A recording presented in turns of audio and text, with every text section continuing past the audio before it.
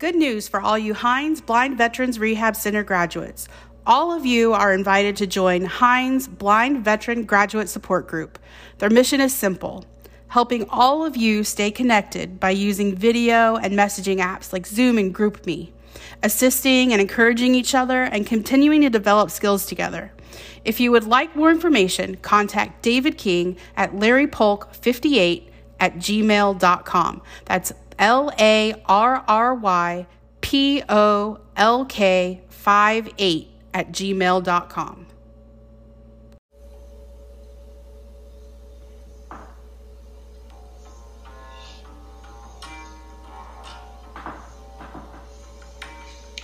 All right, how's everybody doing today? This is Ray. We're back again today, and we are sitting here with a veteran. Her name is Yaneka Trent, and she is from North Carolina. So I'm going to sit back and let her do some talking. Yaneka, how you doing today? I'm doing very, very well. Good. So what brings you here to this Hines place? Well, I am here to actually get some help and learn some skills for my vision loss. Okay, how did you come about your vision loss? Well, on September 18, 2018, I woke up blind. Wow. And yeah, it was very traumatic. And so I went to the VA.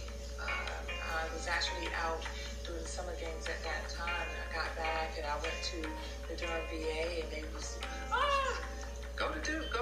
And they did a consult real quick and sent me over to Duke that same day.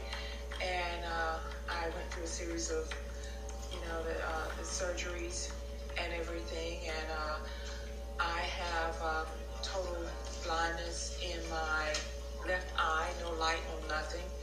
And in my right eye, I'm looking through a pinhole. I went through just losing my peripheral vision little by little until I got to that pinhole. My vision is I have macular degeneration and Fuchs dystrophy, and so that's what I'm dealing with right now. And You seem pretty young to be having macular degeneration. exactly. Is that uncommon? It's very, very, very uncommon. I was actually diagnosed with macular degeneration at 35 years old. Wow. So how did that make you feel as soon as you heard that diagnosis? Believe it or not, I didn't even believe it. I was in denial. I was like, yeah, sure, nah. But I was having, my retina was, veins were like popping in the back of my eye, and so I was having bleeding in the back of my eye, and so I knew things were going on. It just was a hard pill to swallow even back then. Right. So did they give you any hope at all that you get your sight back? Oh no, they were upfront. Was we can't do anything to save that left eye, but they were doing everything they could do to save the right eye, and they were really confident that they could do that. So it sounds like you were pretty active before this happened to you. Yes, I am an athlete. I was a born athlete. I have been an athlete all my years. Growing up, I was All-American softball player at the age of 14. I was an athlete all through high school and, school. Yeah. Wow. So take me back to when you were in high school playing sports. What made you decide to join the service? I joined the Army to go to college, believe it or not. Well, that's a good reason. Yes. And so did that dream come true for you? I joined the Army and realized I had to go to college and do the Army at the same time. Yeah, that's a hard one. And I did it. So I did it. And when I got out, I finished my college degree. And so, yeah, it all worked out. Great. So what did you do with your college degree? I got my bachelor's in social work and my associate's in criminal justice. And I did social work. Oh, cool. That's good. Did you enjoy that? I did. So how did you find out that you couldn't do it no longer? I mean, what was the tipping point for you? I was already total and permanent before my vision loss. But I had started having a series of surgeries, which basically took me out before my vision loss. Okay. So so, but what happened is, when I thought that, okay, I can't run anymore, I can't do anything else anymore, I was just laying in bed and thought that, my life is over. But, the VA finally was like, okay, no, we'll put you in recreational therapy. So I went to recreational therapy, and they took me to this place called Bridge to Sports. Bridge to Sports showed me that despite my, disabilities, yes, I can still be an athlete. And their motto is, they can bring out the athlete within. And so that's what they did. I went there, I started doing archery, I was able to do kayaking, and I was able to do, they did bocce, all kinds of things. I even tried wheelchair basketball, okay? All kinds of great things. And I think when people think of handicapped people doing sports, that's the main thing they think of is wheelchair basketball. Oh, that is the hardest thing you can do. It is so hard. It is very, very hard. I played basketball, of course, growing up. I am actually 5'10", and I played basketball growing up. Oh, yes. You would not want to be in a wheelchair playing basketball. It is very, very difficult. It takes a lot of coordination. It takes a lot of strength and muscle. Oh, my gosh. You will be so sore coming out of there. And you should give them lots and lots of praise and lots of cheers when you see them out there on that court performing, because it takes a lot. And a lot more than you running down that court with 2 feet, I'm telling you. A lot more dedication, I'm sure. Yeah. So, yes, Bridge to Sports also does the Valley Game Southeast every year. And they invite veterans to come down, and they pay them to stay. They pay for them to stay in a hotel every year and do these sports. And it is amazing, the camaraderie to do this, and it was great. If you can see it online, you can see it on the news, you can see it, on the Facebook. Look it up, because it is phenomenal. Give us that name one more time. Bridge to Sports. Bridge to Sports. And yes, okay. In Durham, North Carolina. All right. Well, let's see. So that was how you got here. What are you doing now that you're here? What has this place done for you? Now that I am here in Hines VA Blind Rehabilitation Center, I am telling you, this place has given me so much. I was actually sitting at home, still realizing that, okay, by the time I got myself together, then COVID had hit, and I'm sitting at home in the dark, in a corner, with no hope, no nothing. I asked my vis, hey, I need a Victorita stream. She says, well, you're going to have to go to Augusta virtually for them to train you on it. I went there. There was an instructor, she put in a consult. Instructor from Augusta called me that same day and started working with me. And his name was Donald Hooks, and he said he trained me on it. And in 2 days, I was able to pick that up and just go with it. And he says, well, what else do you have? And I told him, nothing. What else do you know? Nothing. And what do you do? Nothing. And he says, this is crazy. He says, you can self-refer. And so he just said, you're just going to self-refer? And he said, here. So he just commits to teaching me all kinds of things. And here you have an Apple Watch, Apple phone. And just started telling me all kinds of things that blind people can do and giving me hope. And so there I had hope. And then I called my VIS and said, I want to go to a school. Some of our people out there listening may not understand what a VIS is. Can you explain that? And your VIS coordinator is a person that is a bridge to opportunities. He or she has the knowledge to refer you to all kinds of information. They have the information, so they can refer you to help. That's what their job is. They're the bridge to help. So they will refer you to schools. They refer you to any kind of places that can help you. Like this place? Yes, even support groups and support help and things in the community. So she referred me here to Hines because Hines, it was open. And so I got here to Hines. I had hope when I got here to Hines, but I still referred to myself as blind because I could not see. When I got here to Hines, I didn't realize that, yes, I am visually challenged because I met I'm here with 30 people. I've never seen so many people that was really visually challenged in all my life. So there's a whole lot of ranges of visually challenged. Right. There's no such thing as a blind, just plain blind people. Visually challenged. I now understand that. And oh my gosh, I've learned so much. I've learned so many skills. I've learned that I am so just amazed at the things that I can do now.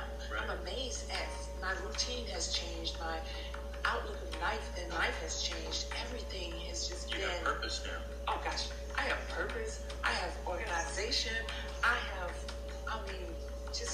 My life has just been really developed and changed and just grown. I have grown so much here in the 5 weeks that I've been here that you would not have believed it. I would not have believed it. I would not have believed that I can do so many things. And I'm no longer afraid that if I lose the other eye, that life is going to be over. If I lose the other eye, I know that I can do even more things. Right. So I can do more things without my vision than I can do with this one eye. So that probably doesn't make sense to our listeners at all. It doesn't make sense to them, but it does make a lot of sense now to me. I was afraid that I would lose this one eye, but now I know that if I do, there are even more things that I can do. Right. Because here they have so many. They've shown me do this now. Now put this blindfold on and do this now. So yes, I have seen and learned so many things. And this is just my first move. So, what do you think about the technology that they offer? Oh, the technology is out of this world. The technology now has really, oh my gosh, you think Star Trek, you think all these other, you think Jetsons, you think all of these things. Oh my gosh, the technology is amazing. With the technology that I am taking away from here, I'm telling you, I feel like it's putting me on an even playing field. There you go. It's putting me on an even playing field with most any seeing person. Right. I am telling you, you guys are going to envy me out there because I am back. Well, I love your attitude. And I'm sure people out there listening are saying, how can she be so upbeat when she has this blindness thing going on? Yep. Well, I am no longer blind. I remember telling a girlfriend of mine, she says, Yaneka, stop saying you're blind. Stop saying you're blind. We are visually challenged. And I says, no, I want you to stop saying that because I am not visually challenged. You are visually challenged. I just lost my vision, and all I know is I am blind because I just can't see anything. You are visually challenged because you've had long enough time to accept this. I have not. So let me say what I feel, and you say what you feel. Right. Okay? So until I get there, I'm blind, and you're visually challenged. Just leave me alone. So now I am proud that I can go back now and tell her that, hey, yes, I am now visually challenged. I have arrived. You've crossed over. I have crossed over. How's your family handling all this? This has been difficult to my family and for my family.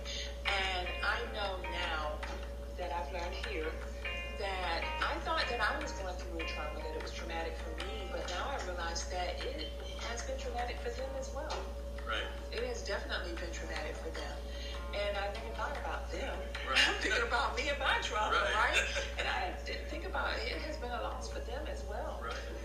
So I talked to a couple other vets, and they said, yeah, there's a grieving process for them, too. Exactly. And they're going through all the stages of grief themselves. Exactly. And so we have to be sensitive to that, too. I wasn't. I wasn't either. I never think about it. It never dawned on me. It never dawned on me, too. But, So, yeah, it's something we have to be mindful of. That's true. So that's one of the things that I'm going to take back with me from here is that I have to go back and I have to start working on my family as well and being more empathetic to them and their grief and their loss. So what does the future look like for Yaneka? Oh, wow. The future for me is bright. The future for me is the sky's the limit. Right. And so I'm going back. I am looking forward to being more active in my community and more active, in my family's life. Traveling, and just living. Right. Living life. So is there anything particular that you'd like to do that you haven't done yet? Sounds like you're pretty active as it was. I know, right? I'm just going to continue to do what I can do and just continue to do more of what I was doing. Okay, if there's anything you can say to somebody out there who's in the same position you were, what would you tell them? You are not alone. I thought that I was alone. I didn't think that there was as many visually challenged people out here as there are. Do not be afraid to show that you have some issues and some needs. Do not be afraid to basically go and get some help, because things are so much easier when you have knowledge. Things are so much easier when it's just a little tiny thing that can change, how you are moving through life. It is so much easier. I mean, just like I wear this little pin on my chest. Yeah, tell me about that. I noticed it. And the pin on my chest it's just a pin. It's a round circle, and it has an eye in the middle. And in the middle of the eye, the part that is, your eyeball is checkered. And then it says low on the very top of the eye and vision on the very bottom of the eye. And it's a button. And it comes from Canada. And it's from the Checkered Eye Project. And you can look it up on checkeredeye.com. And the buttons are very inexpensive. But I wear it everywhere I go. I don't leave home without it, because this button, when I go into a store and I say, excuse me, can you tell me where do I find the ketchup? They stop doing what they're doing. They look at me and they say, hey, let me show you where it is. And they'll take me there. I don't have to say, I'm visually impaired. Can you show me out? I'm blind. Can you tell me? Because people that say, yeah, I'm blind, I'm blind, can you take me? Well, it's right over there. And they'll say that 3 times and people don't hear. They can see. That saying, I can show you a whole lot better than I can tell you. Yeah. That is a true statement. So wearing this little button helps me. It helps me. And I tell you, it has been helping me for the longest here. And so the Checkered Eye Project, look it up, checkeredeye.com. And that button, I'm telling you, is a lifesaver. It just saves so much conversation, so much headache. And I'm telling you, just I wish we had video. You should see the smile on her face right now. Just do it. Live life. Tell me about the Red Shirt Project. What is that all about? And so on Fridays, we wear red. Red is remember everyone deployed. So our soldiers are still being deployed. My daughter is active duty Army, and they are still being deployed. She just came back from a deployment, and at Fort Stewart in Georgia, they are still being deployed. Everyone is still being deployed from all the bases. They still do rotations. They still got rotations coming up. And so on Friday, every Friday, we wear red to remember everyone deployed. It's not on the news. It's not very common. It's not, publicized and all that. But they are. Until everyone comes home, we wear red. Remember, everyone deployed until they all come home. That's a good cause, that's for sure. You were talking about how